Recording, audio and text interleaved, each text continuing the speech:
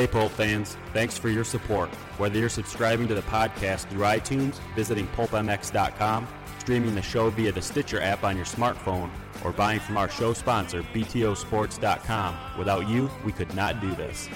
You can still type MATTHES upon checkout at btosports.com if your order is $100 or more for a discount.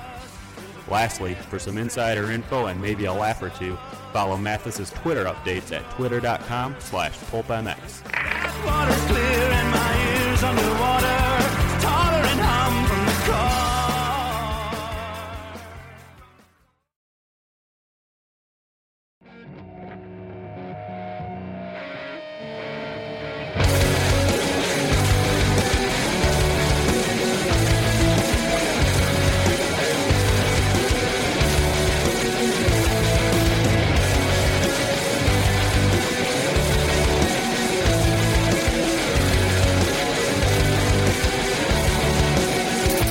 Matthes Show disclaimer. During this episode of the Steve Matthes Show, there is a high chanceability you will either learn something a lot of people don't know you left thinking or make you say to yourself, dude, that's so funny. The bottom line is this podcast serves as archival documentation of this interview. Welcome to the BTOsports.com podcast show, brought to you by Racer X, hosted by Steve Matthes.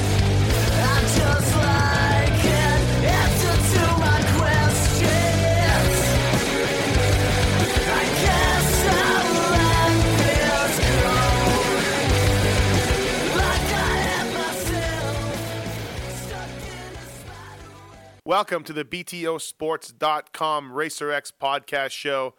We're going to wrap up Jacksonville, which just happened, and with me to talk all about it are two guys that are way smarter than me, one guy that's faster than me. They're both skinnier than me, and that would be Jason Wygant and David Pingree. What's up, guys? Yeah. There we go. We are seamless. Yeah. So far, all Ping has heard you say is yeah. Yeah. You're like a wrestler who's trademark. That's his trademark. Hey, so Jacksonville Supercross just happened, and right away let's talk about. We got so much to touch on, and as well, let's touch on the fact that you should all go to btosports.com and buy stuff. Nice. And before yeah. Ping's just chuckling here. Yeah. Let's talk about now. Ping, you were not there, but you've watched the race on speed. You've seen it. Yes. Let's talk about the lack of attendance at Florida races. First of all, Jacksonville, from what I hear, they're not going back there next year. I think this was 3 and out, and I don't blame them. The attendance wasn't there. The attendance wasn't there in Tampa. The attendance wasn't there in Orlando. Different stadiums, different cities. Miami '89. I was there as a 16-year-old kid watching the sand, watching Ronnie Tishner throw it away while leading, and they didn't get anybody either. So watching Bradshaw wax everybody. Yeah, Bradshaw fall down 4 times and still win. What's the deal, Weege? What is the deal? My theory is that they are misled into thinking that. I know the reason they had a race in Jacksonville was because they are desperate to try to have an Atlanta 2.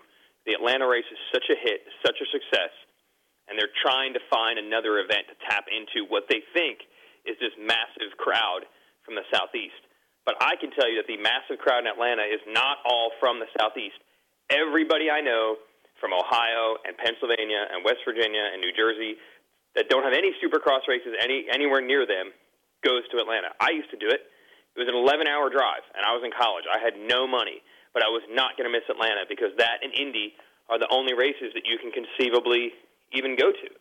So when you see 70,000 people at the Georgia Dome, it looks like you have 70,000 people from Georgia.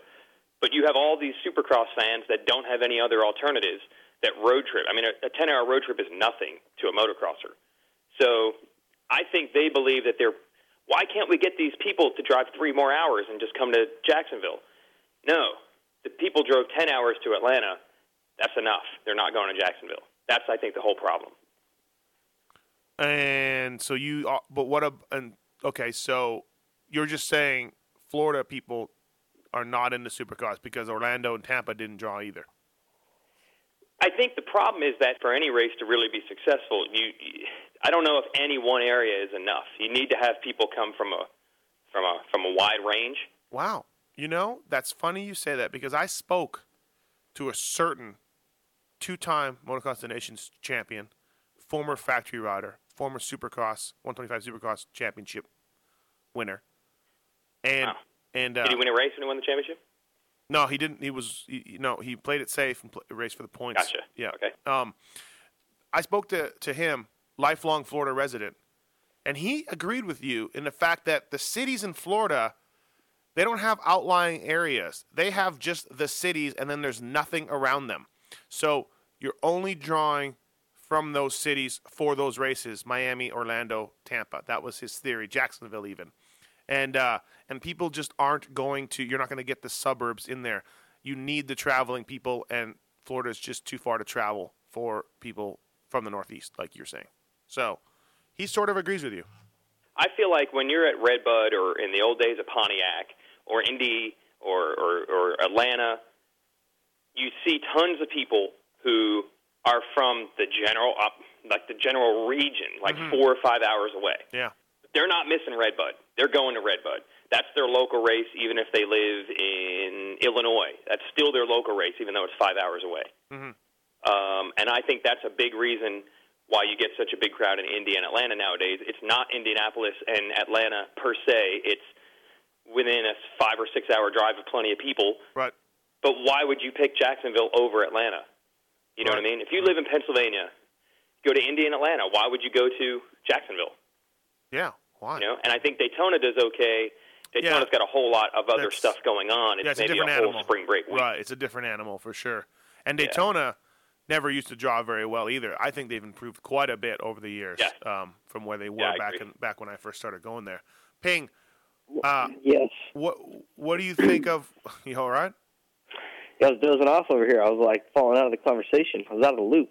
Well, sorry, bud. Let me ask you one thing about Jacksonville, because I haven't been to that stadium, but I remember going to Atlanta or Orlando and thinking I wouldn't come to this stadium if I lived even anywhere around here. Like, it's like going to, downtown L.A. or something. Just right. Yeah, it is a rough area. Family-friendly environment. Yep, for sure. Jacksonville. No. Nice? Yeah, it's nice. It's really nice. It's right downtown.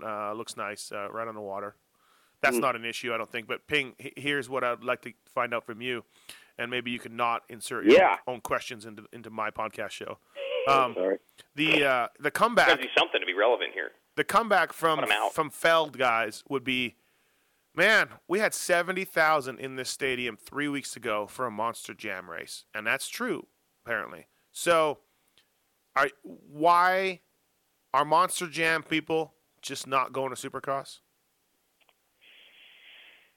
Apparently they're not. Yeah. I don't even think I need to answer that. If you're telling me they had 70,000 people. They did. Why not? Just a different crowd, huh? I don't know. Yeah. Okay, great. Obviously. Awesome. Thanks for that. I think the Monster Jam has a universal appeal. If you've got like a kid aged 5 through 12 in your house, he's a fan of Monster Jam. That's it. Yeah. That's all you need to do is just have a kid age 5 to 12. Except Ping, who will never take his kids there, right? Well, yeah, but how? I don't know. How is he not a fan of Supercross? Just probably because they've never taken him? Well, Ping has girls, so.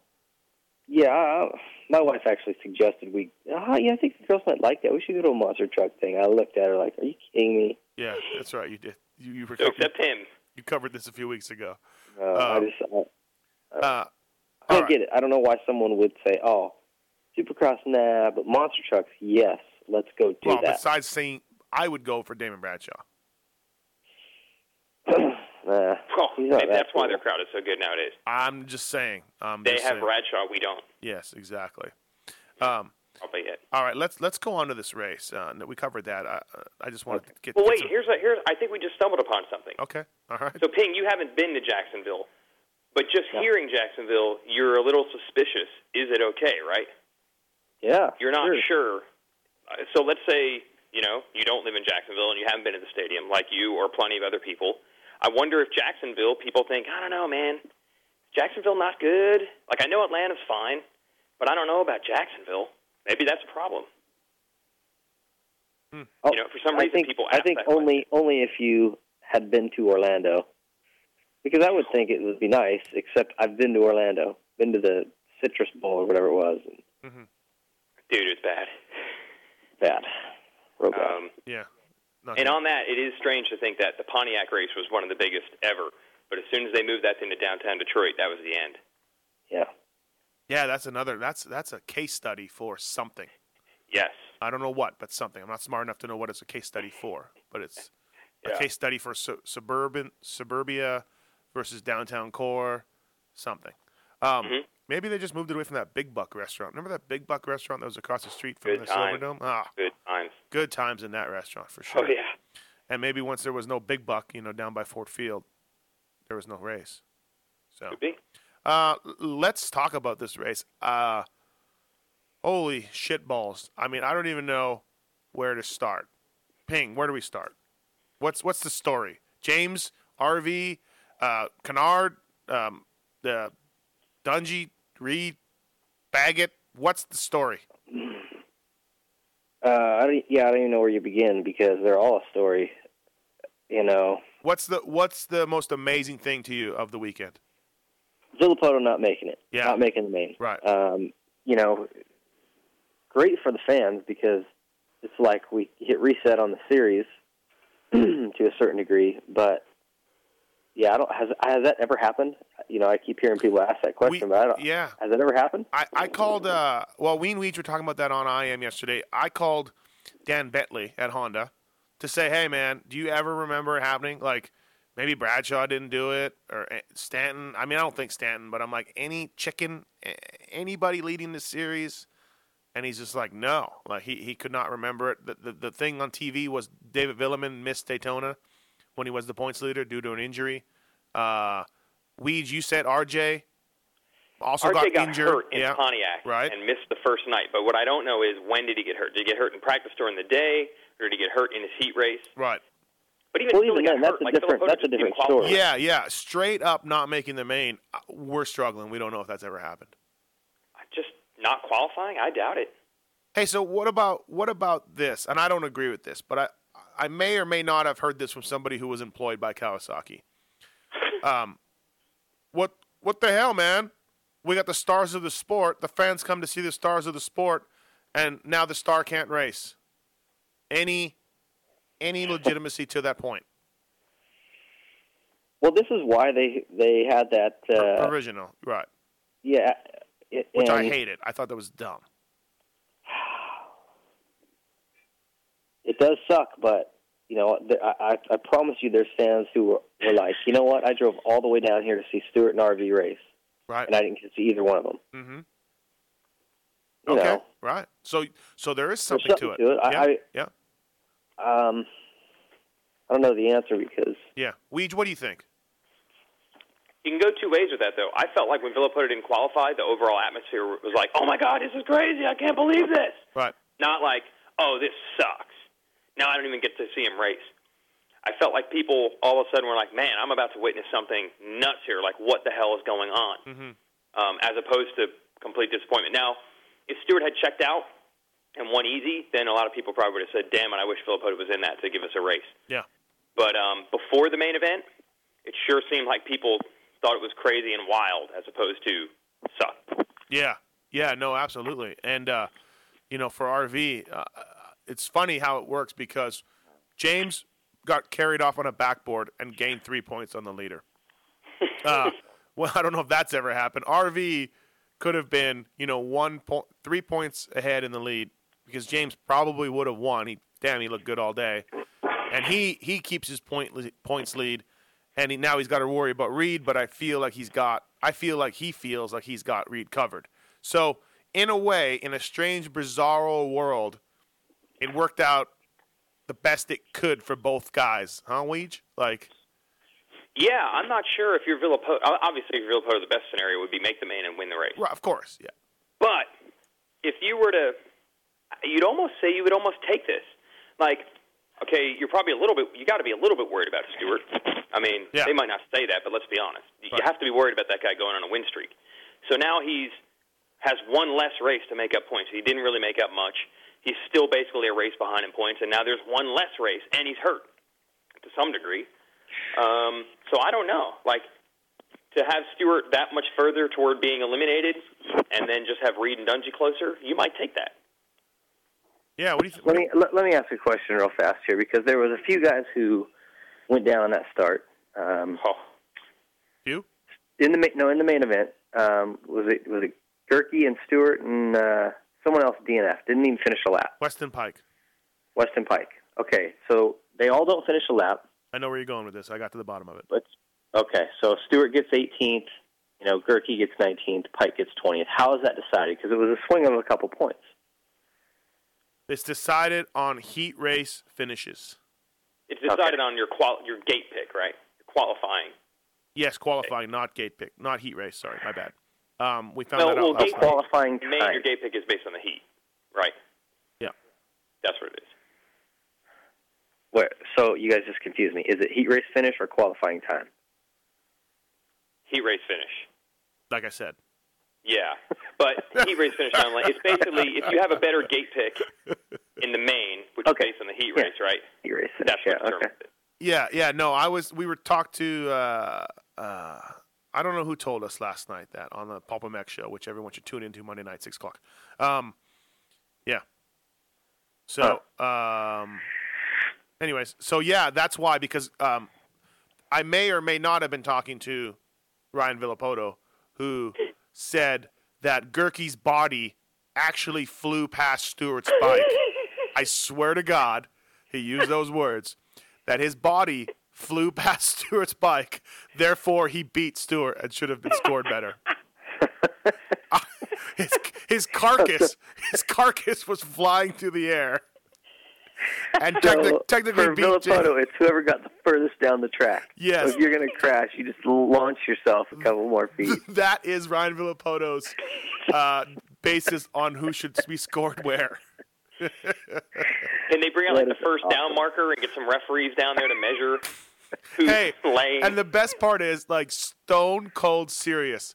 Well, and let me just. Well, Gerke's body flew past Stewart's bike, so technically he was ahead. That right there was the sentence. I swear to you.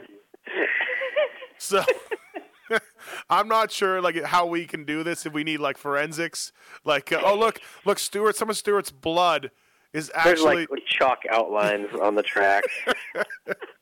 No. Here's where his hand was. Yeah, clearly ahead of Gerke. Stewart's bike. Some of Stewart's blood splatter went further than Gerke's body. I mean, I don't know. So you picture injured riders trying to drag themselves 5 more feet up the track on their elbows, get those points. That would take a whole new level of he really wants it bad. Yes. That would be a whole new level of tell you what, that's a hard worker. He really. That's WWF right there. Yeah, that's the modern version of Rhino pushing his bike across the finish line. Now he drug himself army crawl with a broken pelvis. Yeah. Up the first whoop. So he clearly gets that extra point. Yeah, so anyway, so that's how it goes down. So, yeah, Stewart gains 3 points on Villapoto. So he's 23 back now. But, yeah, it's crazy. It's nuts. And then as far as Stewart's crash, what'd you think, Ping, when you saw it and watched it and analyzed it? I don't know. Yeah, racing incident, right? I mean, just shit happens. Yeah, you could go round and round about people saying, "Oh man, they shouldn't put rhythm lanes right out of the first turn. They shouldn't put whoops out of the first turn. They nothing. Basically, They want a flat track for the first lap, and then slowly introduce the jumps. Maybe go around the outside on the concrete for the first lap. That sometimes that crap just happens. Mm-hmm. It sucks, but it just happens. I've seen stuff go wrong where they put whoops out of the first turn. I've seen it go really wrong where there's a triple out of the first turn. So what do you put? Yeah. No, exactly. It has to go into the track somewhere. So, I don't know. I heard awful lot of complaining about the right-hand start and about the rhythm lane right out of the turn. But yeah, it's dirt bike racing. There's 20 guys who are all pumped full of hormones and going for it. So that stuff just happens sometimes. Right. Well, I feel bad for Gerke, really, more than anything, because dude got jacked up. Yeah. Like, beef fractured a part of his pelvis, broke his hand or wrist or something. I broke my pelvis in '91 at Fargo Arena Cross. Not Did you go to get a hamburger after? What? Did you go to get a hamburger still No, that after? was with my broken arm. Oh, sorry. Yeah. My broken pelvis, it was a 2-nighter race, and I did it on the first night while leading the 125 A main, by the way. Thank you. Crashed, went over the bars. My buddies had the race the next night, so they wheeled me around in an office chair because I didn't have health insurance, or we thought I didn't have health insurance. Turns out I did. So we never went to the hospital. And I peed my pants because I couldn't get shuffled to the bathroom close in enough time. And they pushed me around in an office chair. And then one guy hit a crack in the pavement, and I tumbled to the ground, and it was very embarrassing. And anyways, that's my story. But Beef Gurkey has had a tough season, as did I in '91. Now, so let's if you're Stewart and you got to be thinking, Weege, what the hell is going on? We had Sorby. Sorby called the show last night, which is always entertaining. And he said a tough year, man, tough year, and that's my best French accent, but that's the truth, man. James he's got to be wondering what is going on. Well, the first thing I'm wondering what is going on. I said before where the crawling across the floor would be like a WWF moment where the guy's like just trying to get to that rope when he's in a submission hold. Right.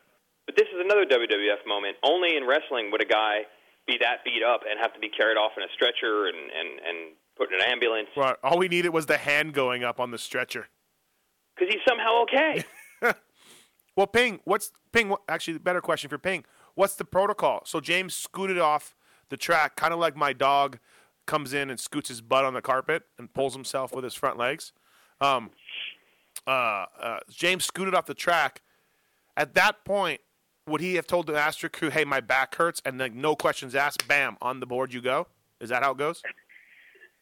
Well, if it was typical EMS, yeah. If a guy has any sort of traumatic fall and he's complaining of neck or back pain, you put him in full right, because that's what they did. Spinal precautions, right. Like C-collar, tape him to the board, like you don't let him move until you can X-ray and prove that there's no spinal fracture. Uh-huh.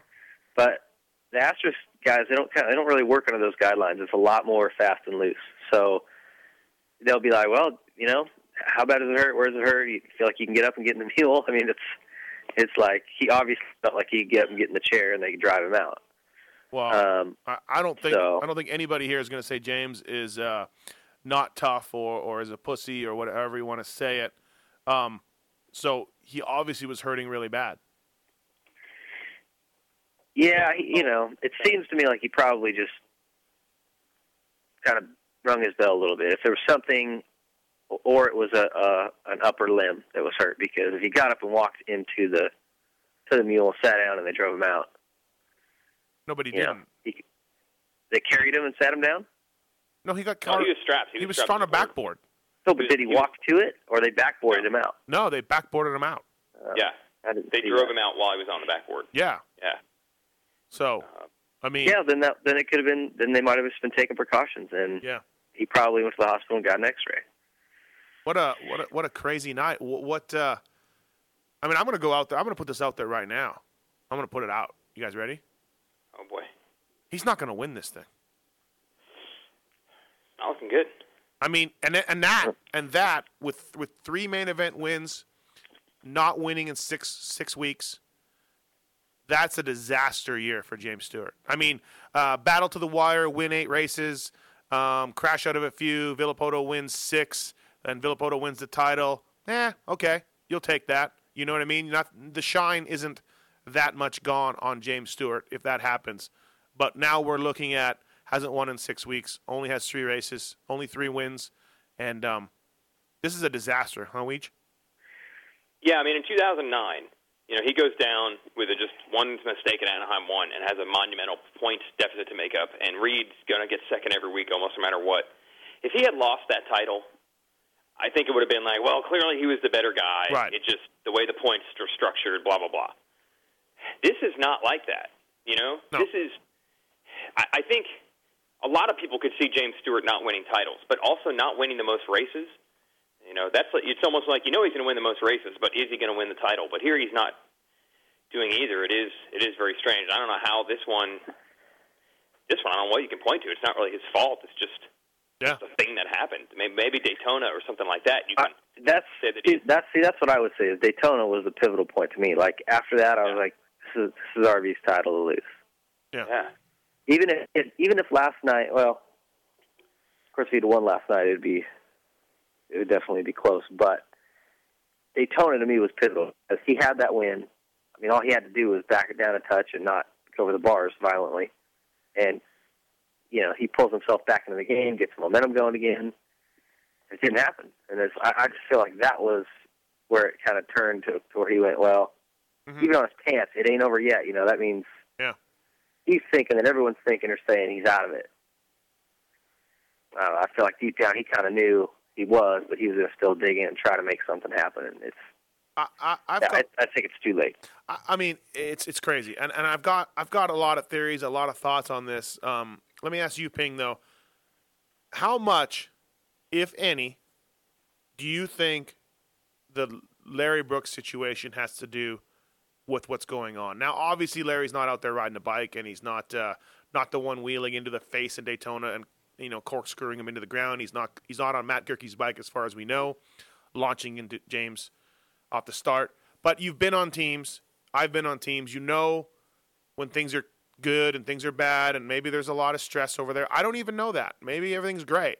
I don't know. But can we at all point to the fact that Brooks is gone and he hasn't won since that, and there's probably some shit going on behind the scenes, maybe a little weird or a little different?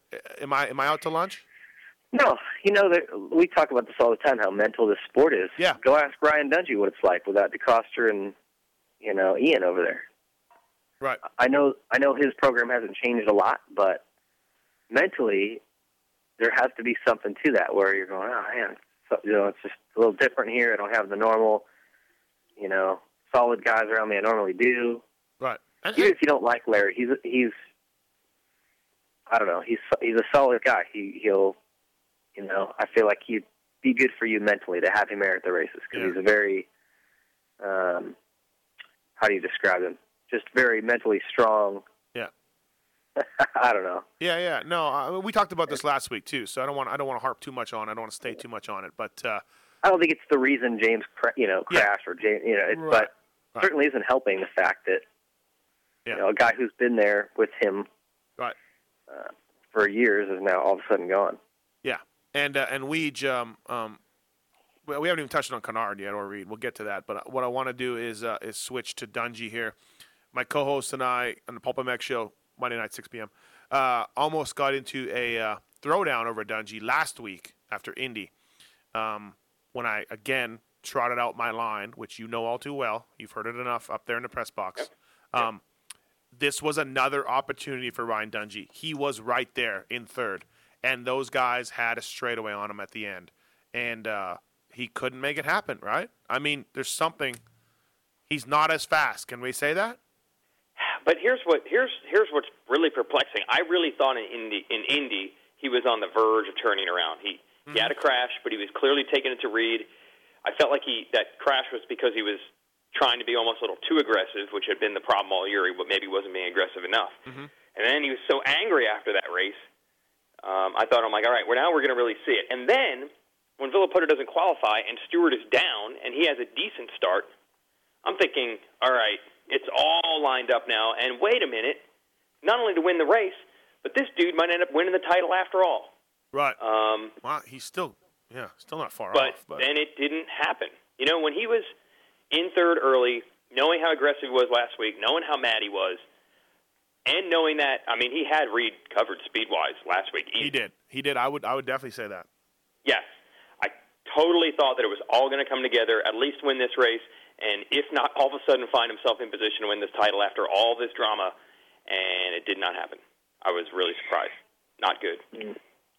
What's interesting, just when you look at consistency and how important it is in winning one of these titles, give Dungey a fifth at that race where his chain broke. Yeah. Even if that night wasn't good for him, he got a fifth. Then he is right in the mix of these points right now. He's 2 points back of Villopoto if you give him a fifth. So, and that's crazy. He hasn't even been really close to even winning one yet, but he would be right there in the hunt This for it. This kind of reminds me of last season's outdoors because every guy last year had something go wrong at some point. And it was like this crazy mix of, good finishes and then some terrible finish in the outdoors last year that would jack everybody up, except for Ryan Dungey. I mean, I should say, qualify that as all the guys behind them. Nobody seemed to want to take second place. And it doesn't seem like anybody wants to take first place here. Like they all sort of have those what-if moments. Maybe not Reed, though. Reed's worst finish, Weege, was a 7th, you said? Yeah, and you know what, though? But that's the same deal with him. At the beginning of the year, who would have thought that when he was, laying in the sand, knocked down in the ground in the first lap of Oakland or whatever it was, and he came back for 6, that those points were going to be. Right. I think only Chad Reed has enough confidence in himself, how badly the beginning of the year went, on a new team, unproven, all this stuff, to actually think those points were maybe going to matter. And unbelievable they actually do. Yeah. When he got on the podium, whatever race that was, it was Anaheim 2, he was laying in the sand. Was Oakland the one where he first got on the podium? LA, he was laying in the sand. Yes, L.A. was in the sand. Oakland, he got on the podium, and I think everyone in the industry was just pumped that he could get one more podium finish maybe for his career. I agree. It's crazy, right? Like, yes. People were like, wow, at least he made the podium. Good job. Yes. Now he could be champ. Now he's on there, And if his body flies further than Villopoto's in Vegas, he can win the whole thing. But you got to take advantage of your opportunities, and that's the thing. If you're Dungey, you can't just keep getting third every week and count on dudes not making mains and crashing with Matt Gerke. Like eventually, you gotta take advantage of your opportunities.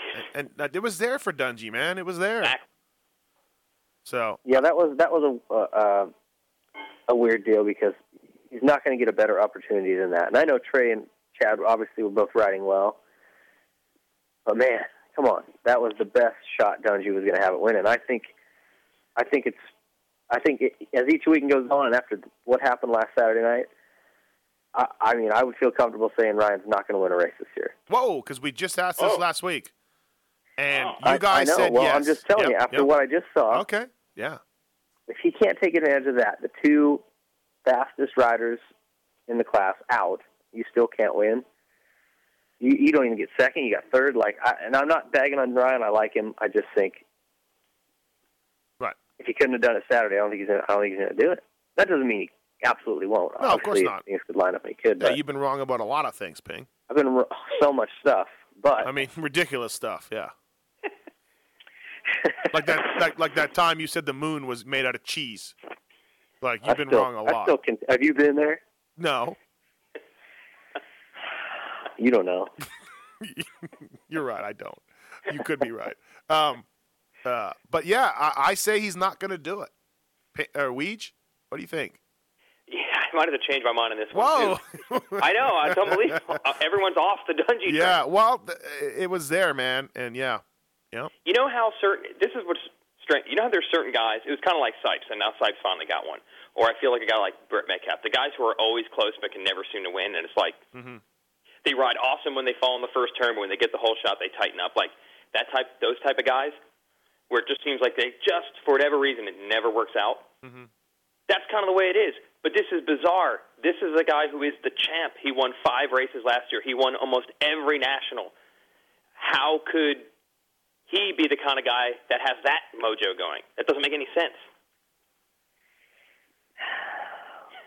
So weird. Yeah, no, absolutely. Weird. It is. Ping, you got to be happy. Your guy, Trey Kennard, checked out. Yeah, I was pretty happy for him, man. Yeah. I didn't certainly wasn't thinking that after practice, just watching the heats and everything. After the heat races, I wouldn't have said, "Oh yeah, it's Trey's night. He's going to win it." Yeah. But man, good for him. How about that ridiculous scrub to get Reed back? I mean, Reed even twittered. Reed twittered. It was so good that these guys never want to give anybody any props anywhere. But Reed twittered or tweeted, I guess, "I'm going to work on my turn down scrubs or something."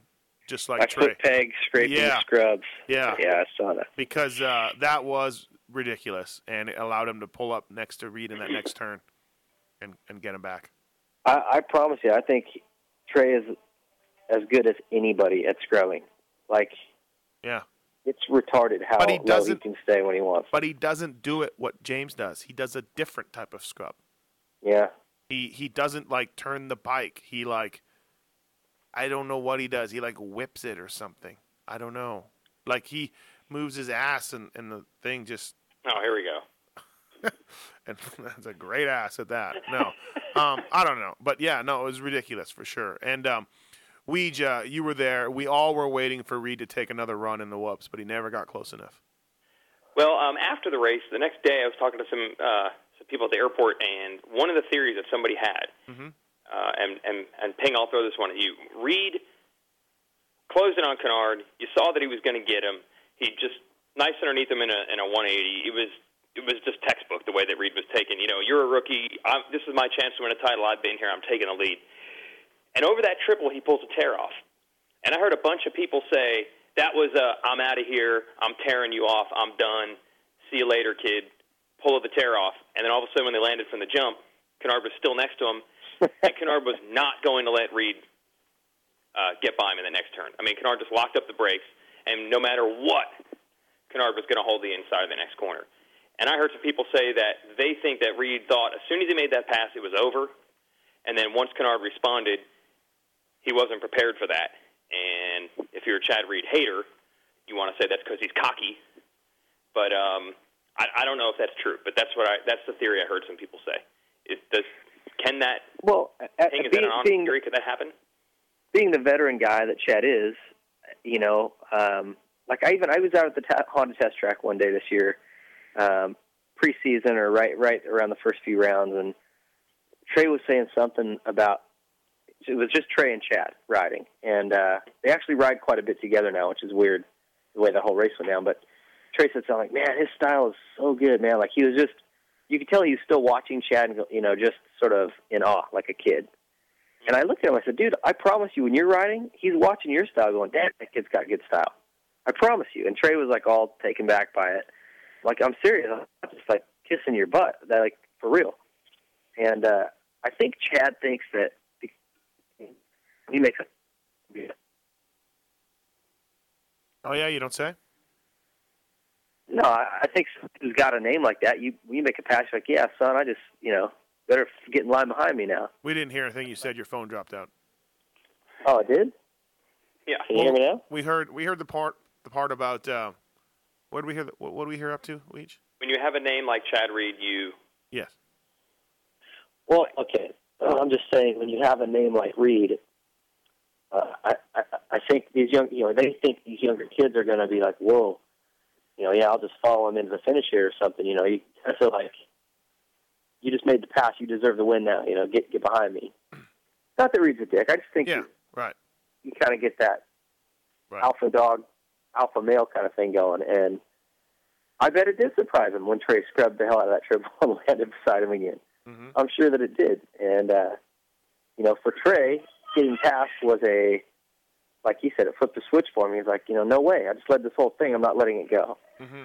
And I think for Chad, I think that pass back sort of caught him off guard and maybe threw him off his game just a little bit. Impressive. Normally, you don't get hunted down, passed with a lap and a half to go, and you normally don't make that repass. Normally, in a lot of cases. So, good for Trey Kennard to do that. Yeah, he's had that happen twice now. So I think that's for whatever reason, he can dig in and you're right. I've said a lot of times I could never. Once you get into a nice rhythm and a certain pace, it's really hard to all of a sudden drop a second or two off your lap time, and he's been able to do that, which is really impressive. Yeah, no, absolutely. The whoops were good. It was nice to see a challenging set of whoops. Although, as some were saying, they were almost too challenging, and I believe they flattened them before the night show. Did you hear that? I saw that via the Twitter feed of James Stewart's gear company. Yeah.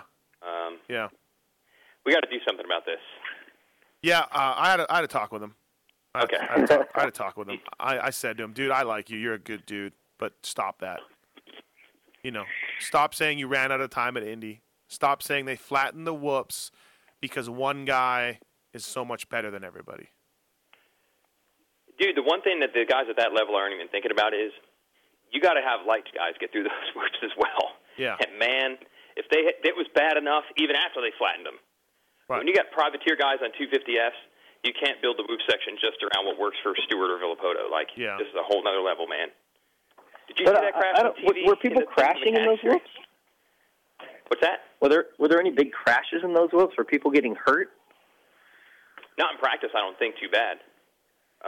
So this is what I don't understand. I mean, whoops are, as long as you don't put them after a triple where you're coming in fourth gear with, a ton of speed, big crashes don't typically happen in the whoops. You get hurt when you're going faster. So they're tough, and people are struggling with them. Okay. So not flat track racing. Like, why would you mow them down? I don't understand why they do that sometimes. Like, if it's going to rain, like San Diego I kind of got because it's going to get slimy, and that can be gnarly, but if the conditions are right, why do you knock the whoops down? Okay. Well, you know what, then? Then maybe the answer racing theory is correct. Maybe that is. Well, no, I don't think it was because one guy was faster. I don't know why they do it, but... Yeah.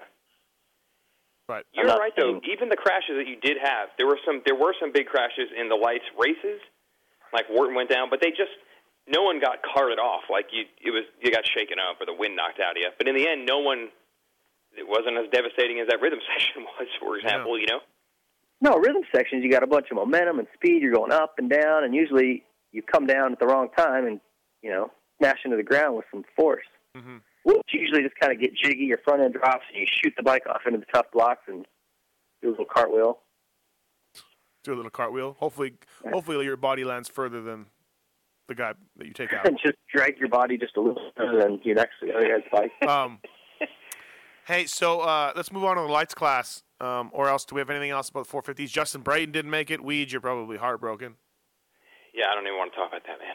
You missed the What about his slow-mo crash in that heat race? I was watching that just kind of like going, that was weird. It looked like it was playing in slow motion. It didn't look that bad, but it piled him pretty good, I guess.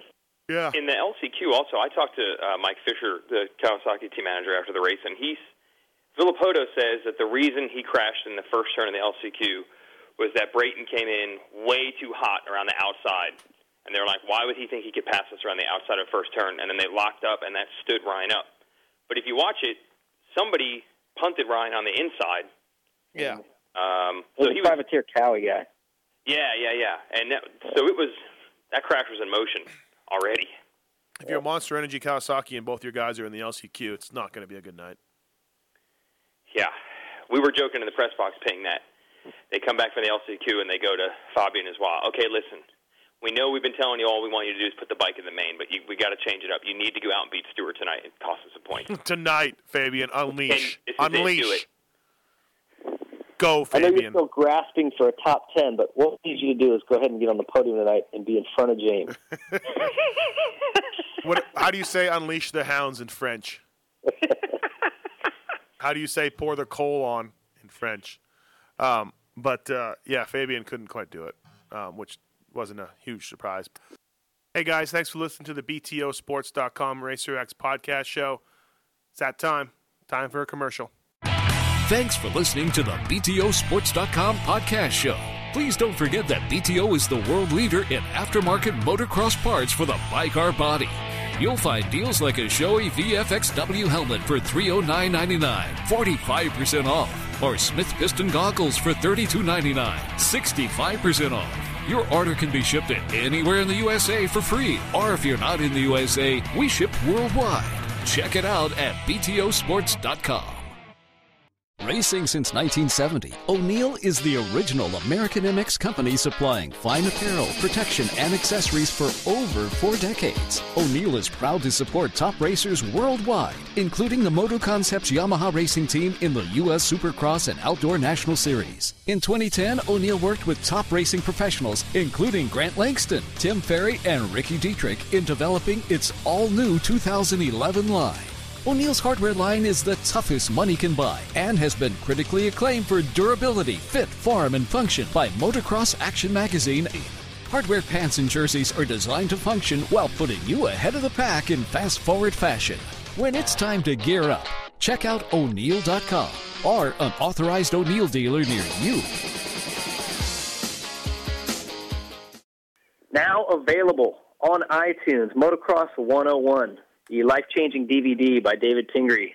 First instructional motocross DVD ever available from iTunes. Available now. $7.99 HD. Go get it. Mike Alessi grabbing the whole shot. Weege, you talked to 350s are back. I've been telling you guys for weeks how those bikes are the answer. Weege, you talked to Mike after the race. He was pretty excited. It was guarded excitement, though. Yeah. I mean, I think that classic Alessi, he would have been doing cartwheels not in the whoops, but just in the pits. He would have been so excited and back, and I'm lightning Mike, and look out. Jeff's thunder. He wasn't. I think he knows better right now. Right. Jeff is thunder. I'm lightning. Let's make a Christmas card.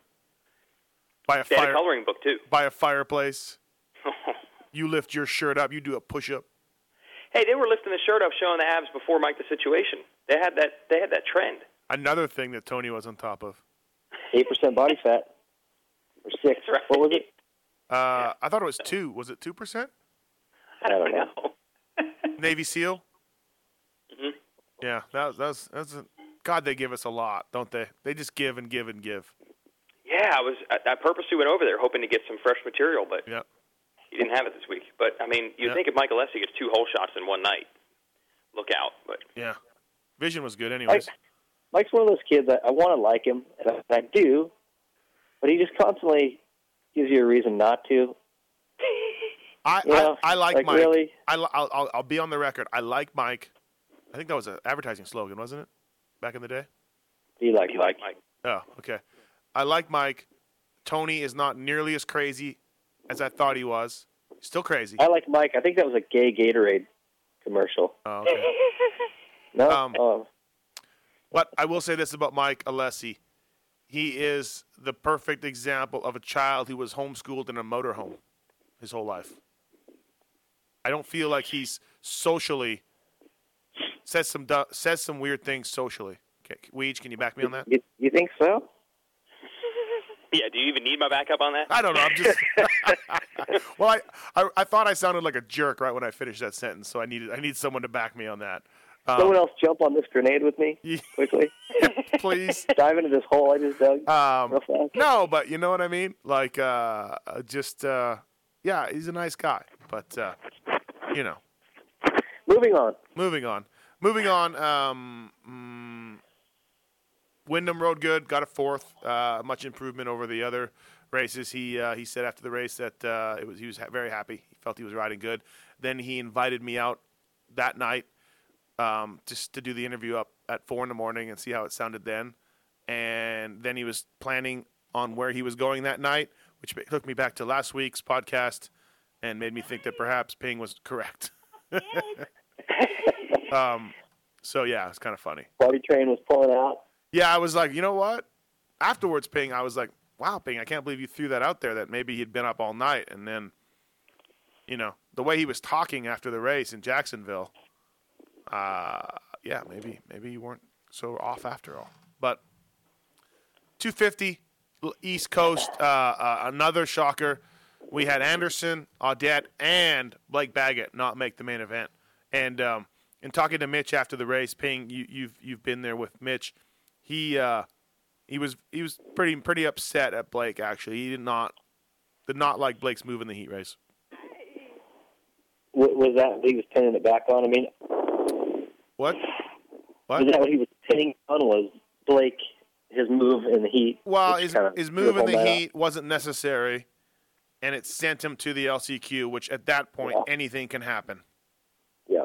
You know, so he thought maybe Blake needed to ride a bit smarter at that time. Well, I was stunned because I was actually quietly picking Blake to win that championship. I just thought with the way Daytona went, the starts he's been getting. Wait a minute. Weege, did he not talk about Sipes last week? I said Sipes or Baggett. And Baggett were in the same. It was like the favorites would have been Wilson and Barsha, but now it's the other two. I think was the theme. Sipes and Baggett. Yep. Okay. I thought he did choose. But I think after last night, man, Barsha really Saturday night, I think he really reestablished himself as a guy. And the points lead is now significant. Yeah. He'd have to have a Blake Baggett night to throw that one away. If Barcia wins it, I think he can look to this race and him. He didn't have a great gate pick, and he swept that first turn, like just didn't even shut off, and just swept it from the outside and was gone. And the margin of error from that to the dudes on the inside, who were probably close to plowing into him, was probably so small. It was amazing, but great move on Barcia's part. Have you guys ever, when you're riding, do you ever kind of like feel bad for your bike? Like you kind of avoid mud puddles, or you don't ride it as hard. Like don't be too hard on it because like it's your bike, you don't want to beat it up. Like you ever have that happen at all to you? No, kind of like not abusing your bike. I always just rode like whatever. I didn't even care. You didn't give it in. I was very tempted to make a weight joke there, but I listened to that kid ride that bike and like I cringe. He revs it. It's like not even necessary. He's just in the air. Well, no. I mean, no, I agree. It's unbelievable. Hey, he does not DNF more than he does. If the bike doesn't break, I mean, I guess that's the defense you make. Well, it has a rev limiter, and his bike, he doesn't have a reputation for blowing up bikes. But is he actually riding slower that way? I mean, I know when you're revving over a jump midair, it doesn't make a difference. But when you are that tapped all the time, isn't it faster to shift sometimes? It's totally faster. You shift up a gear, you still hold it wide open in the air, it's going to hit the limiter. Right. I don't know that he's in too low of a gear. He's comfortable, or that's his skill, is to hold it wide open in the air. Yeah. Well, that's always not been necessary. He's always been the rubber guy. Yeah. Always been the rubber, and in and out of corners and everything. I remember when everyone was switching over to 250Fs, and whatever that would have been, like 04, 05, when all of a sudden everybody had one outdoors. And it was the only time the guys would be going past the mechanics area, and the mechanics would be writing shift on the pit board and waving their hand up. Like, you can't just tap the bike out. You have to shift it. It's not like a two-stroke. It'll hit a rev limiter. It'll die. So I wonder, unless he's just doing it over jumps nowadays, maybe he's cut it out coming in and out of turns, but I don't know. I don't know. You'd have to watch him to see if he's actually needs to shift, but in the air, that's the fastest dude for sure. And I just want to tip my cap to Schneike, who's building his bikes, because everything and every week. The Geico Honda motor guy, Christian Kibbe, told me that he now notices that amateur kids are doing it just all the time now. That's he says, just wait, Matthes. They're all going to ride like that because they see Barcia, and he's their hero, and they're all going to ride like that. So, Ping, get ready for more. The GOAT. You know who used to do that? Do you guys remember watching Jimmy Button when he was an 80 rider, like way back then? Oh, yeah. I was at Loretta's in 88. Yeah, 87. Button was that guy. Come on, Ping. Me and Weege. Weege was flagging in New Jersey, and I was in Canada. Neither one Button of us was a rever, man. Neither one of us had anything going on as far as seeing these dudes. Yeah, we were looking up the guys like Button and Pingree and Renard. Those were our heroes. They didn't cover it in MXA, so we were out of the loop. Exactly, they didn't cover Button's injury. It wasn't on Moto World a month after it happened, so you didn't see it. Yeah, exactly. Despain didn't say, and pay attention to Button revving his 80 here. So, yeah. But no, Button used to do it? Button was bad? Oh, man. Really? Yeah. Well, you want to talk about a silverback Corella raping a motorcycle, which I believe is a term. No, he was like a spider monkey. He even had monkey on the back of his pants. He did? Really? He had, monkey. No, he didn't. 180. He had monkey. Yeah. I don't even want to go. I don't know where to go with that, but I could go a lot of places with that. Monkey. I hope he didn't get spanked. Monkey, and then when he stepped up to 125s, they had Periscope, which I liked even better because of his long neck. Because of his neck, yeah, exactly. I remember that. I actually saw Jimmy Button's first national on a Honda at Millville in '88. That was his first. Did he race a 500? No, he raced 125s. He debuted with Bradshaw same year. Oh. As the Beast. Beast got fourth. Jimmy was like those are the days when you came out, and if you went 14-14 at your first national, they were like, hey, This kid's got something, you know?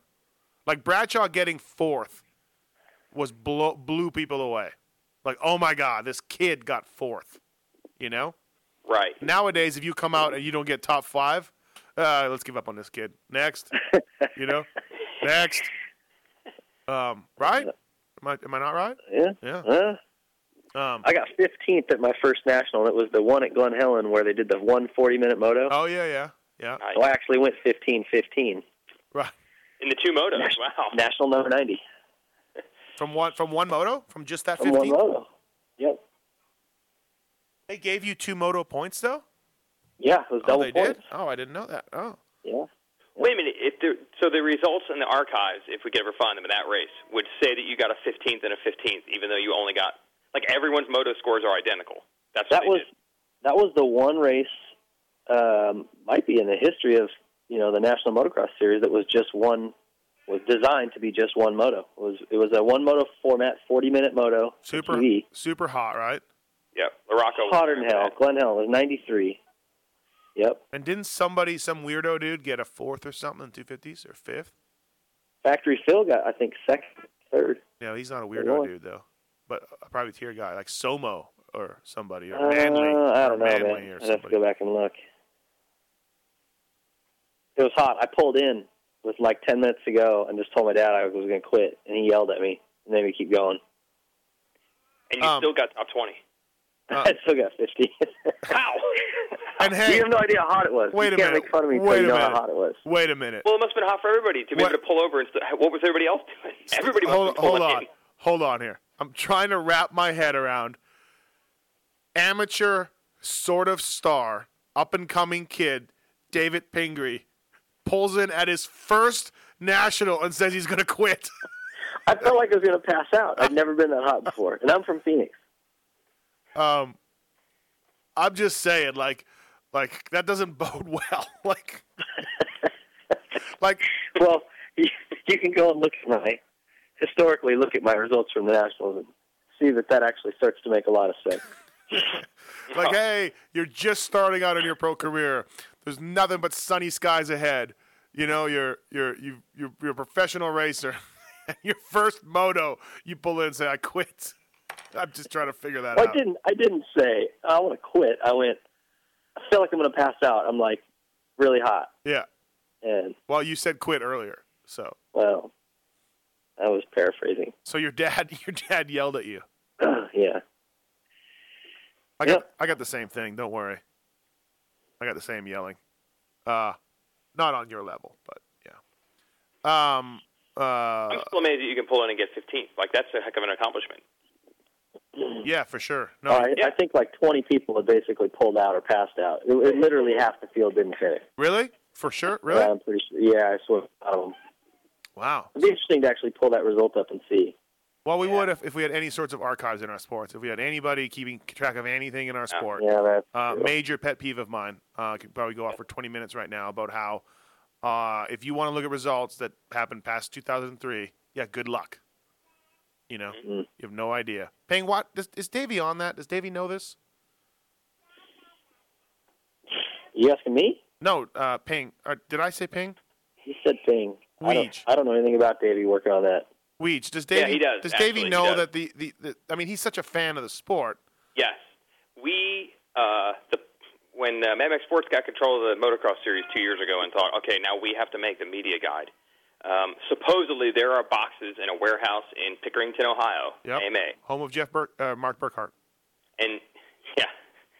And we've thought about, like, it hasn't happened, but they want to send somebody there with, like, a laptop and a scanner and a table, set them up in that warehouse, and just give them, like, 3 days and a bunch of coffee and just say, copy every one of these things. Because apparently it's all there on paper. It's not electronic at all. No one in the AMA really knows where anything is or cares. It's not like they're going to look something up for you if you ask them. So all we could do is go there and, like, scan or photocopy every page. So he's thought about it. We just haven't executed it. Let's do it. I'll do it. You know, a guy like you or me. I thought Mark Burkhart was from Pataskala or some other place in Ohio. Not Pickerington. Still thinking about that. Nope, Pickerington. Sorry. Nope, Pickerington. Because are you sure? Yeah, well, I worked for him at Supermoto. We won a Fontana race, beating your guy, Jeff Ward, in Fontana. So, dude, I promise it's not Pickerington. Let's make a little gentleman's bet right now. Well, I'm going to Google it right now. So, okay. Weege, you continue with your point about something about... I made it already. Oh, the problem, if a guy like you or me went to do it, you would start getting so caught up, like you'd see some national from 1981, and then you'd start reading the results, and then it'd be 45 minutes. That's actually a good point. You're right. You have to send someone who wasn't a fan. Even know. Yeah. I feel like one of us. I feel like one of us could send our wives there and say, "Hey, honey, just do this." You're a robot. You know what else is tough? Even as photos before everything went digital, it's tough. Like you kind of get what you get, but if you're hunting for a specific race, oh yeah. Oh man, tough. We actually bought Dick Miller, who was the editor of MXA for years, sold us his old photos. So we have them, and it's just, I think we had Matt Ware spend 6 months trying to arrange it, and he made maybe like a 20% dent. You're taking 20 years worth of photos and trying to figure out what the hell they are, where they're from, who it is. Not easy. Mm-mm. Still Googling. There's not a whole lot of information on Mark Burkhart's career. I'm telling you, it's Pataskala or something like that. So we are now killing time. Sorry. Yeah, I shouldn't even have brought it up. Apparently the Supermoto results archives aren't any better. Wow. I really think Mark Burkhart, who's a good guy, maybe should get a markburkhart.com going on. He's loved in the Ohio area. Whatever town he's from, there's a couple of him, Greg Rand, and Jeremy Buell get huge love if you're in Ohio. Brock Sellards? Come on. Well, because Sellards, like everybody knows, Sellards was good. Like the guys, those are the guys that are like. Hometown, Pickerton, Ohio. GrindTV.com athlete biography. Mark Burkhart. Thank you. Hey, it says Pickerington. Yes, it does. I'm not making it up. I just Googled them. All right. My bad. Malcolm Stewart, DNF, not a good night for the Stewart brothers. Hometown race, too. A lot of family and friends there.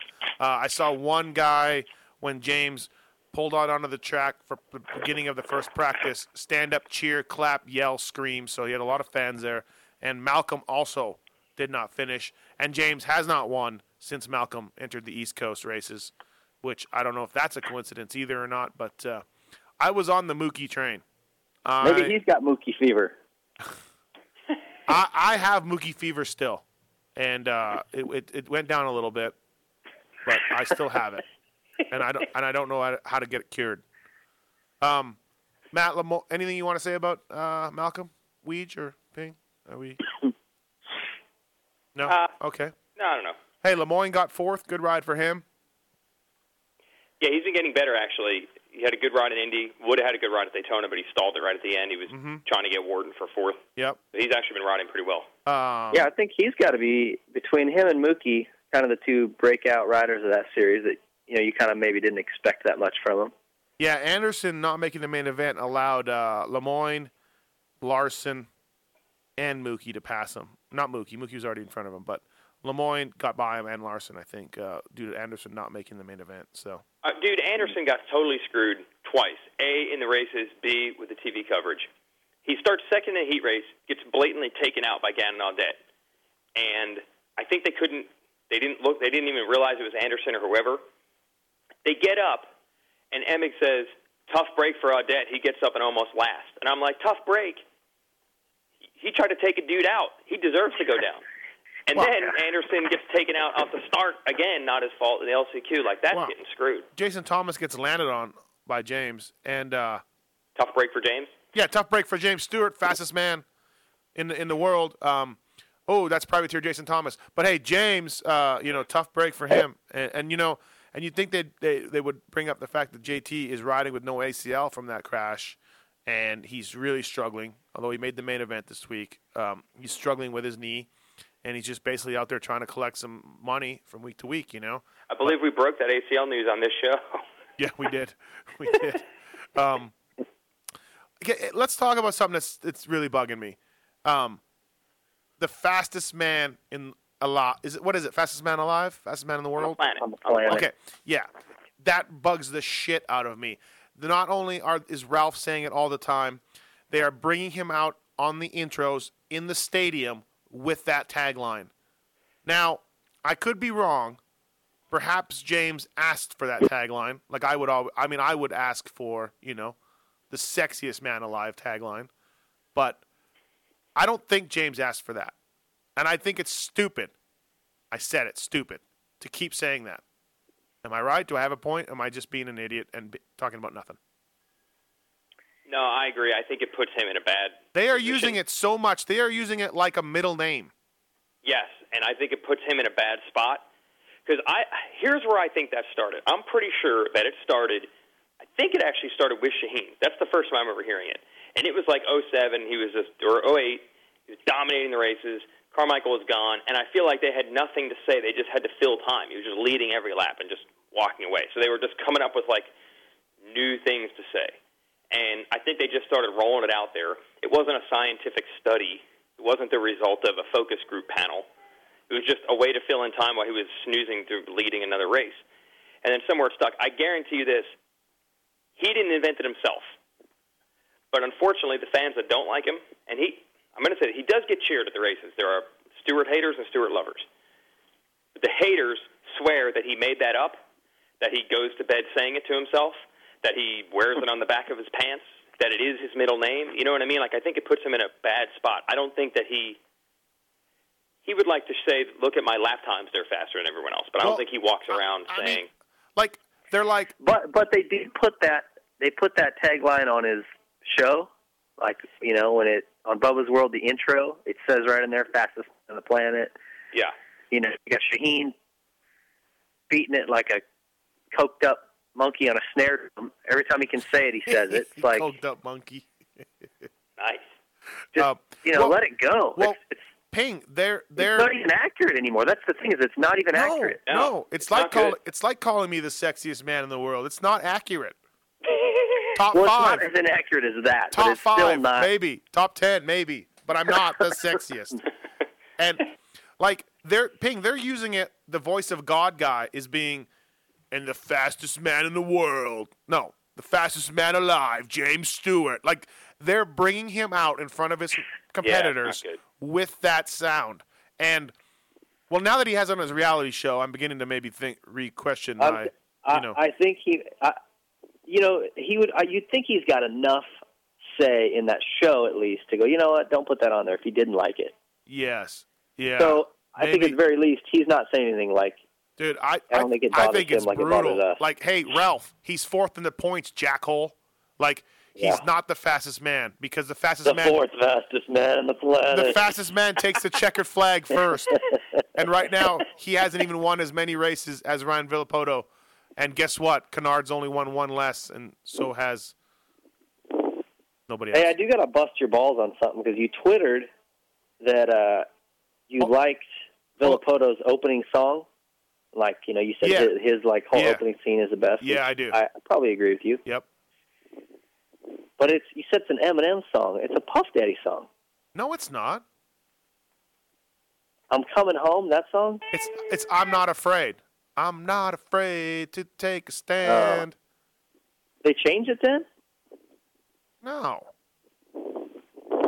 Hold on, I'll Google that too. Oh, jeez. How are you going to Google what song they use for Villopoto? At least the rounds out west, when they were doing the opening ceremonies, was the new Puff Daddy song. I'm coming home, right? Right? Was it not? Am I losing my mind? You know what? No, that's Reed's opening song. Oh, it is? Yeah, the one that goes, it's a chick's voice. Yeah, but it's the start of a Puff Daddy song. Oh, no, that is totally a Reed song. You're getting it mixed up. Huh. I guess I need to go to another Supercross. Watch one of these things. Hey, what about, while we're on the subject of music, what about this B. Maisie and Nico Izzy after party that went down? And who the hell is B. Maisie? Why do I even know that name? Matthes is obviously going through iTunes right now. Yeah, I completely lost him. All right. Well, we were sorry, wondering how the host in the after party would bode for Nico Izzy's career, and lo and behold, I don't even know if he raced in Jacksonville. Like, where was he at? He didn't. No, he was hurt. I don't know. So was he able to army crawl, dig deep, and make it to that after party? No, you know what I heard? Does I B. read Maisie this on race? Brodo Cross's blog, so I don't know if it's 100% accurate, but I heard he went to that party, and it was shut down due to lack of interest. They didn't even have it. And then I heard that they moved it to some other little dive bar, and that B. Maisie guy couldn't even get in. To his own party. He was sitting outside of his own party. Who is that guy? Somebody please help me with this. That's actually pretty funny. Why do we know the name B. Maisie? Hold on a second. Hold on. B. Maisie is a...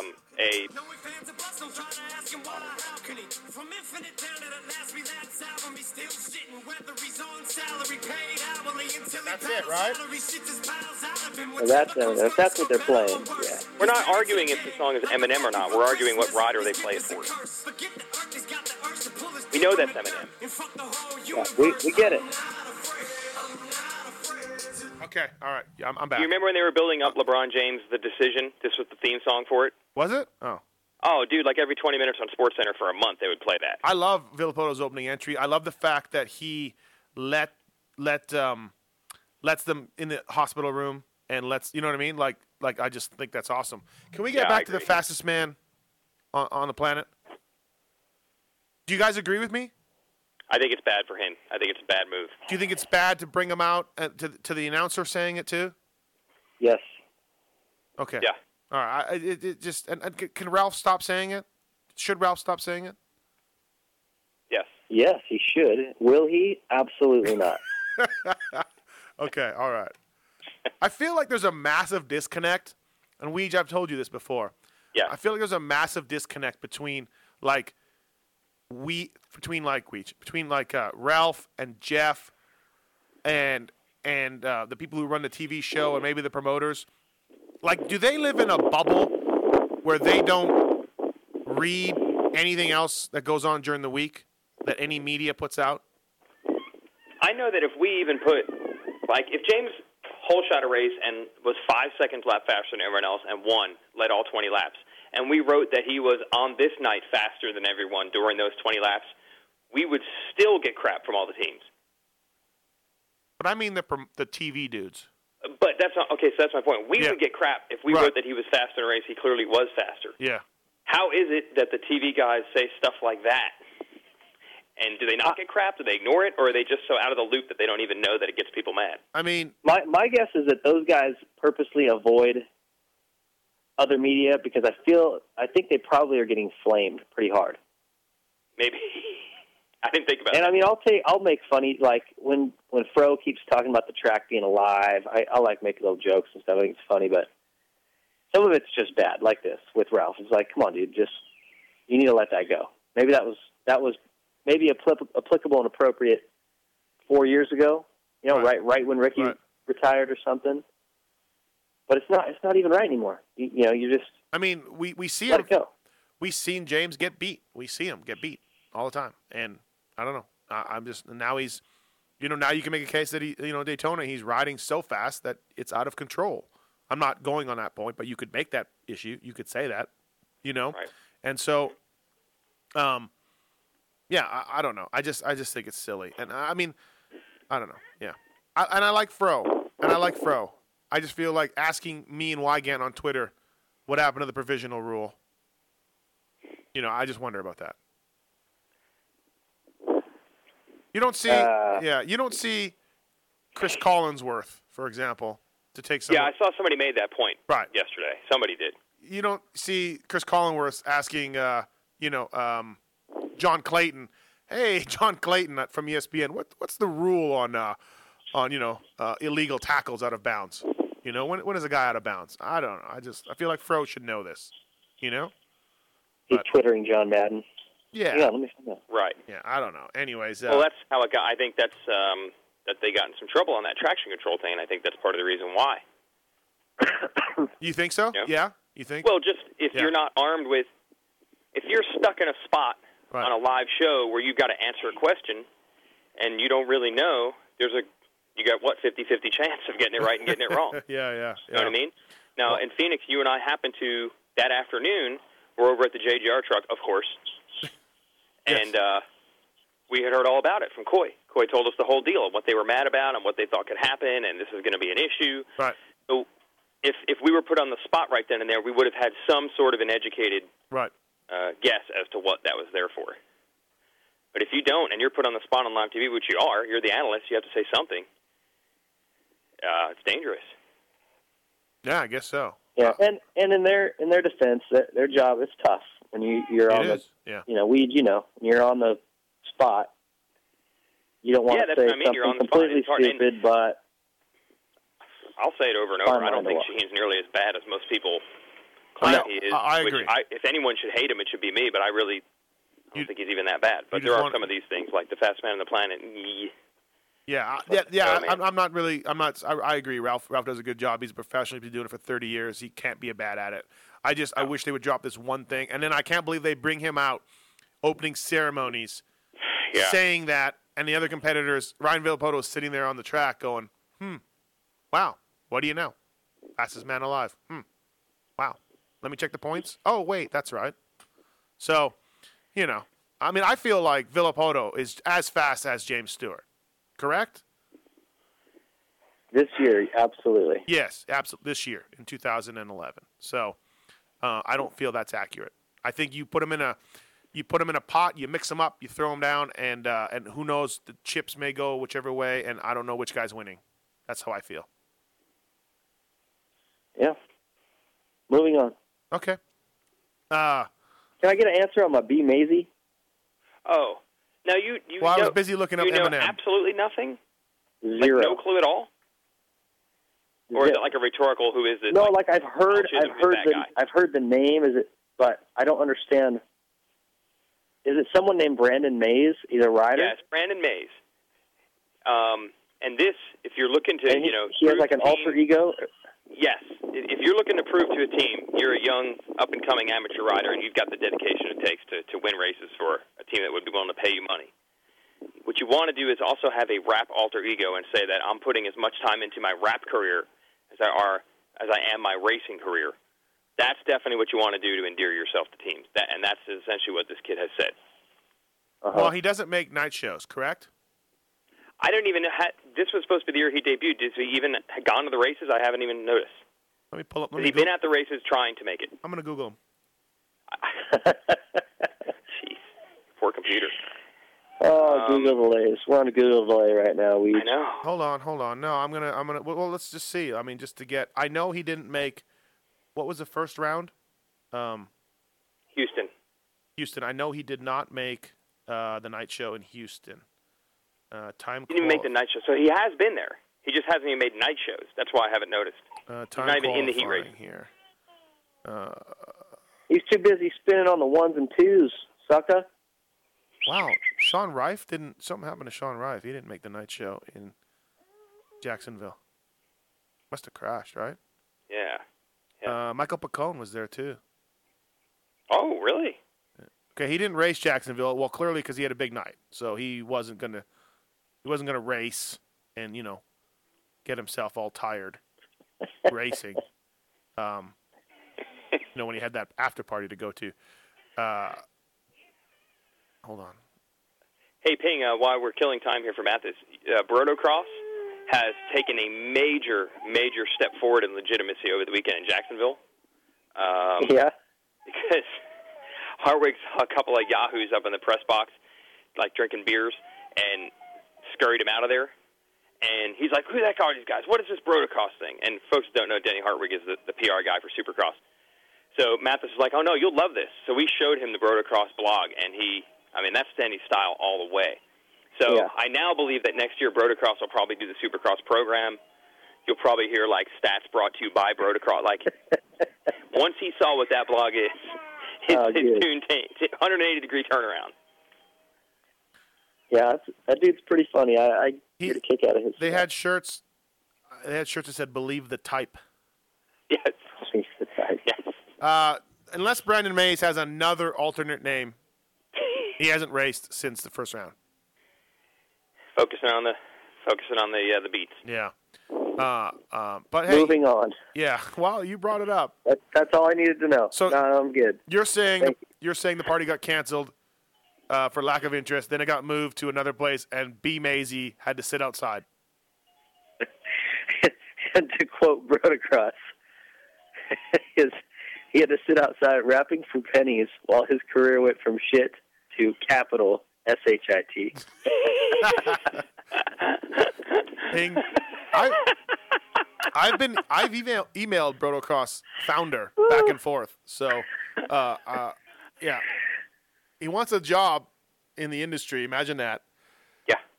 And he seems like a good guy. I don't know why. I told him go do something else where you can actually make a living. Yeah, exactly. Like you're like, look at me. He's got he's like an educated guy. Got a college degree from somewhere back east. He's a smart dude. Right. Yeah, smarter than me or any of us on the line. Yeah. Don't do it. Yeah, exactly. All right. Anything else? Keep writing that blog because it makes me laugh. Anything else? Do we want to talk about anything else? Hey, I just wrote a thing, and I put it on as 250 words on the Racetracks website, but the confidence momentum gets good PR when it actually works. But Ryan Sipes had every reason to win that race. All the confidence, momentum. He was fast in practice. He won his heat. Barsha got hurt. Baggett didn't make the main. Dean Wilson got yelled at like it was 1995 and then told me he had to go to the ocean and just look at the waves for a couple hours to get through his depression. Everything was coming up Sipes. And then Barsha just said, no, I'm just going to win. I don't care. I thought that was pretty pivotal. I agree, and if you want to break that down even more, like I was saying, that first turn was very pivotal. He squeaked it by, and he was gone. He barely had to slow down, and he had the whole shot by 20 yards, and he was gone. And it was just a season-changing race. I think he wins his title now. Well, and if you look at points, he went from 12 down. He was 6 going into the weekend, right? Oh, who talking about Sipes? I'm talking about Sipes on Barsha. Yeah. So it went from 12, which let's say he could get a win. Now you're down to less than 10. I mean, you're down to like a realistic number where you could pull it off. To it just went to 17. Yeah, it's 17. And that starts to sound more like a whole race. It's like it was right on that border where it could swing of, maybe you can win this or maybe you can't, and it's like probably not going to happen now. Hey, Weege, did you do a story where Wilson said he was now talking in his real accent because he was tired of holding off tired of doing his American? We did a Racetracks Films interview with him in Indy. Yeah. And I said, how did the accent come back? And it didn't come back. He had been faking not using the accent for a couple of years and then decided, I'm just going to talk normal now, which for him has an accent. Isn't that phenomenal? Isn't that an acting job on Daniel Day-Lewis level? Yeah. He said he had to do it because no one could understand him. And then he went home, and it was really fun, and he just decided to stick with it. I'm amazed. I mean, just like International Spy, that he can just turn it on and off, like the incognito. Now his parents told me, and God bless his parents, they're good people. Right? They are. We agree. Yeah, we all agree on that? Okay, yeah. Ping hesitated there. Perhaps he hates them. No. But, I totally like him. I actually hadn't talked to the dad. I had a meeting with his mom, when he and his mom, before he signed with Pro Circuit, he came in and interviewed with us. And we made him an offer and stuff. He obviously went with Mitch. Shocker. Took one look at your program. And they have a thick accent. Like, it is gnarly. Yeah. Well, his mom told... that poor kid's got to deal with that at home, then had to live in Canada. We've got a little Canada thrown in. Now he lives in California, where everything's bro this and that. Yeah. I feel bad for him. Poor kid's, he doesn't know how to talk. Well, now his mom told me this weekend that she's heard some things, message boards or whatever, where now they're accusing Dean of putting on a fake Scottish accent. Oh, come on. I swear, she told me that. I'm like, what? I said, what would be the benefit for Dean talking like a leprechaun? Where would that come in handy? And if he wants to be an extra for Braveheart, 2, is there going to be a sequel? No, Mel died, so I don't know what the sequel would be. But, she goes, oh, I know. And I'm like, okay, so I'm like, why would anybody? She says, I don't know, like, why these people are saying this, and I can't do it like Ping does. But, Ping, remember one time when we went to Canada and we dominated in the form of 12-21 finishes? Uh-huh. You thought Liam O'Farrell was from Ireland, and you did a bang-on Scottish accent. Can you do that for us again? Where you talked about a rainbow and a pot of gold? I probably won't do it right now. Maybe just sporadically throughout the show. I will. Because you can really nail that accent. Anyway, so Dean Wilson's mom is now saying that people are saying that Dean Wilson is making up the Scottish accent. Well, you're going to do your research this weekend in Canada because Google? him running that accent is really more of a slap in the face of Canada than the United States. And he also, switched to nations teams. So Oh, do no. some research here. Oh, no. I watch my favorite hockey team broadcasts, and there are commercials for the Supercross on the TV shows. And it says, come see Canada's own Dean Wilson. Yes. Really? The voice of God tells me to buy a ticket to see Canada's own Dean Wilson. Well, sure. It's marketing right there. How do you not do that? Oh, I know. I don't have a problem with it, but now he's Canadian, so I'm good. Like, if we had a Supercross stop in Lockerbie, trust me. Come out and see Scotland's own Dean Wilson. There it is. There it is. I've been waiting all year for that. Ping thought a South African rider was Irish and couldn't believe that he was faster than him in practice. The name, right? What was it? Liam O'Farrell. Yeah, Liam O'Farrell. I mean, if that's not just straight out of the rolling hills of Ireland. Yeah, no. Wherever. Yeah, no, it's funny. So Liam O'Farrell. I'm going to pull me a wee hole shot today. You do this all day long. All right, guys. Well, we got very little talk about Supercross, I feel. I feel like the last half hour went off the rails with Googling and other things. If you're listening, Larry Brooks, stop with your family time. Stop it. Your family's had enough time. Come back to the races. I would actually like some advice. What? And now that I have a child, maybe he can give me some advice on what to do to keep my family this entertained for this long. Yeah. Could write a book about He's clearly a bang-up family guy if he's putting in this kind of time, missing this much racing. I mean, you guys have kids. You know what it's like, and you have to be jealous of him and his family time. To be so dedicated as a dad, to take 6 weeks off right in the middle of a championship fight, especially when your rider needs you now more than ever. Mm-hmm. Unbelievable, the dedication. Yeah, no, it's phenomenal. Yeah. He might not be team manager of the year this year, but he's definitely father of the year. Team manager of the year is Kenny Watson. He's decided. Oh, it's already set, according to himself. He's decided that he's going to get it. Well, during the track walk, I was talking to Sorby, and then Millsaps came by, and the JGR guys did some press Saturday morning, so a bunch of the people had seen it in their hotel when they were, waking up Saturday to go to the track. Yeah. So Sorby's like, man, they have you. Oh, man, I'm going to have to do his weird fake French accent. He's faking it, by the way, like Wilson. Yeah. He says to Millsaps, he's like, how much press are they making you guys do? That's ridiculous how much press. You guys are always on TV. And then he surmised that J-Bone is doing it to win Team Manager of the Year. And that's why JGR goes to all these press days and does all this stuff. It's all for that coveted award. Yeah, you see, the problem with that is that Millsaps probably really believes that. And now he's starting to think, wait a minute. Like, to me, JGR, right. We had J-Bone on the team, and he gets it. He's like, I brought that up. I said, you guys do every morning show. You do every press day at the Nationals just about. You do everything. And he was like, yeah, that's what we do. I tell the guys up front, our sponsors need exposure. That's what NASCAR does. That's what we will do. And they get it. Yeah. Yep. This is, and of course, James, who, isn't the best with doing press stuff. I mean, it's a lot of work to get him to do stuff. But to be fair, he's pulled in a lot of directions. But, that's kind of the kettle calling the pot. No, that doesn't work. No, it would be the aluminum, the polished aluminum pan calling the pot black, because it's the exact opposite. Yeah, because the abilities of getting James Stewart to do a 5 a.m. call on a Friday to promote Supercross about as good as me running a marathon right now. So it's not going to happen. So, kudos to JGR, I say, to me. Yeah, the fact that he's doing it just to win.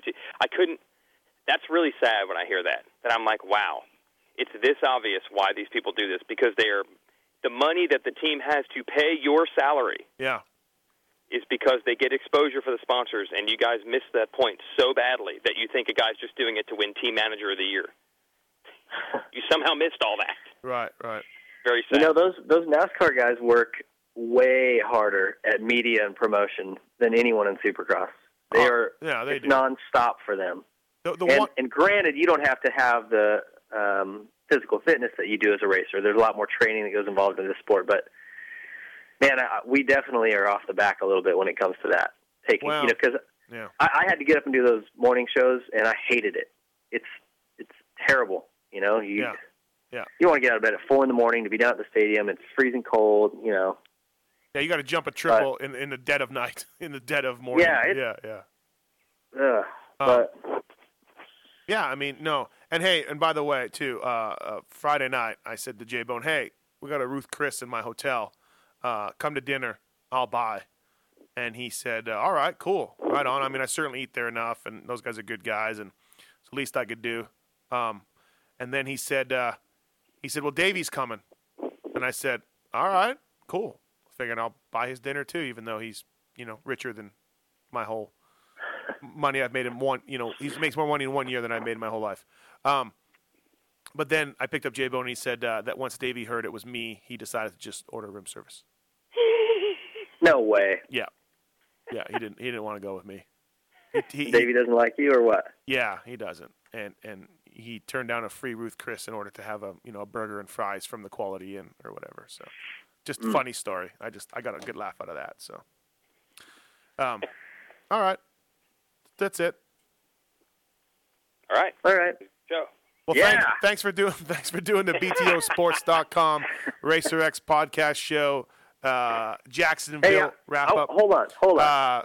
What? While we're doing commercials, I want to throw one out real fast because I don't really plug my stuff that often. But Motocross 101 is on iTunes, so if you don't have it, you need to go and get it there now. Yeah, I saw Thank that. you. But that means you can download, right? Yeah, download that sucker HD. Cool. $7.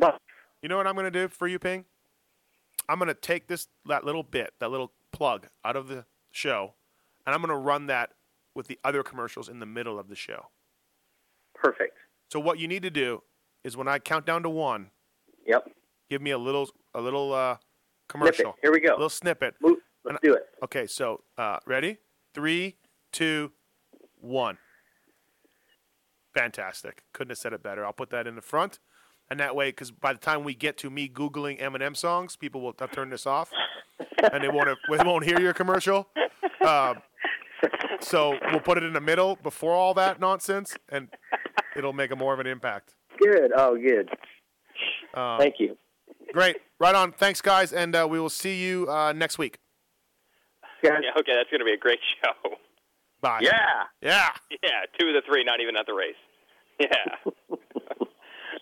All right, later. Bye. This has been the BTOsports.com podcast show brought to you by Racer X. Don't forget to check out some of our past shows, including motocross legends such as The Beast from the East, Damon Bradshaw. It got to the point where I didn't want to leave home, and once I got to the race, I wasn't into it. If I wasn't going to give 100%, I'm not going to take their money. The Working Class Hero, Doug Henry. It was definitely an emotional moment for me, just thinking to myself, that's it, and it's amazing the stuff that goes through your head in a short amount of time of the things that, that I was going to miss. The Dogger, Ron Lachine. Until you really open your ears and you want to listen to what they're saying, it's like beating a dead horse. I mean, and I know from personal experience, did anybody ever sit me down? Of course they did. Everybody did. Pro Circuits, Mitch Payton. There's 2 ways to make the money. One is you can sign for money, or 2, you can earn the money. I'm a high believer in earning the money. I think they ride better when they earn the money. 7-time Jeremy McGrath. I was so mad, like so disappointed and so frustrated that I pulled picks and I left. Every point counts. I could kick myself to this day for not just riding around in tents. It's been no problem. My ego got in the way, you know? The O Show, Johnny O'Mara. Stuff that you'd sit there if you didn't even want to ride it, you just wanted to just look at it all day. I mean, I got a chance to test all that. I like that era I was in. I really do. Search Pulp MX on the iTunes Store to enjoy these and many more great podcasts. I won't let this die. You know I've got this fed up in the atmosphere.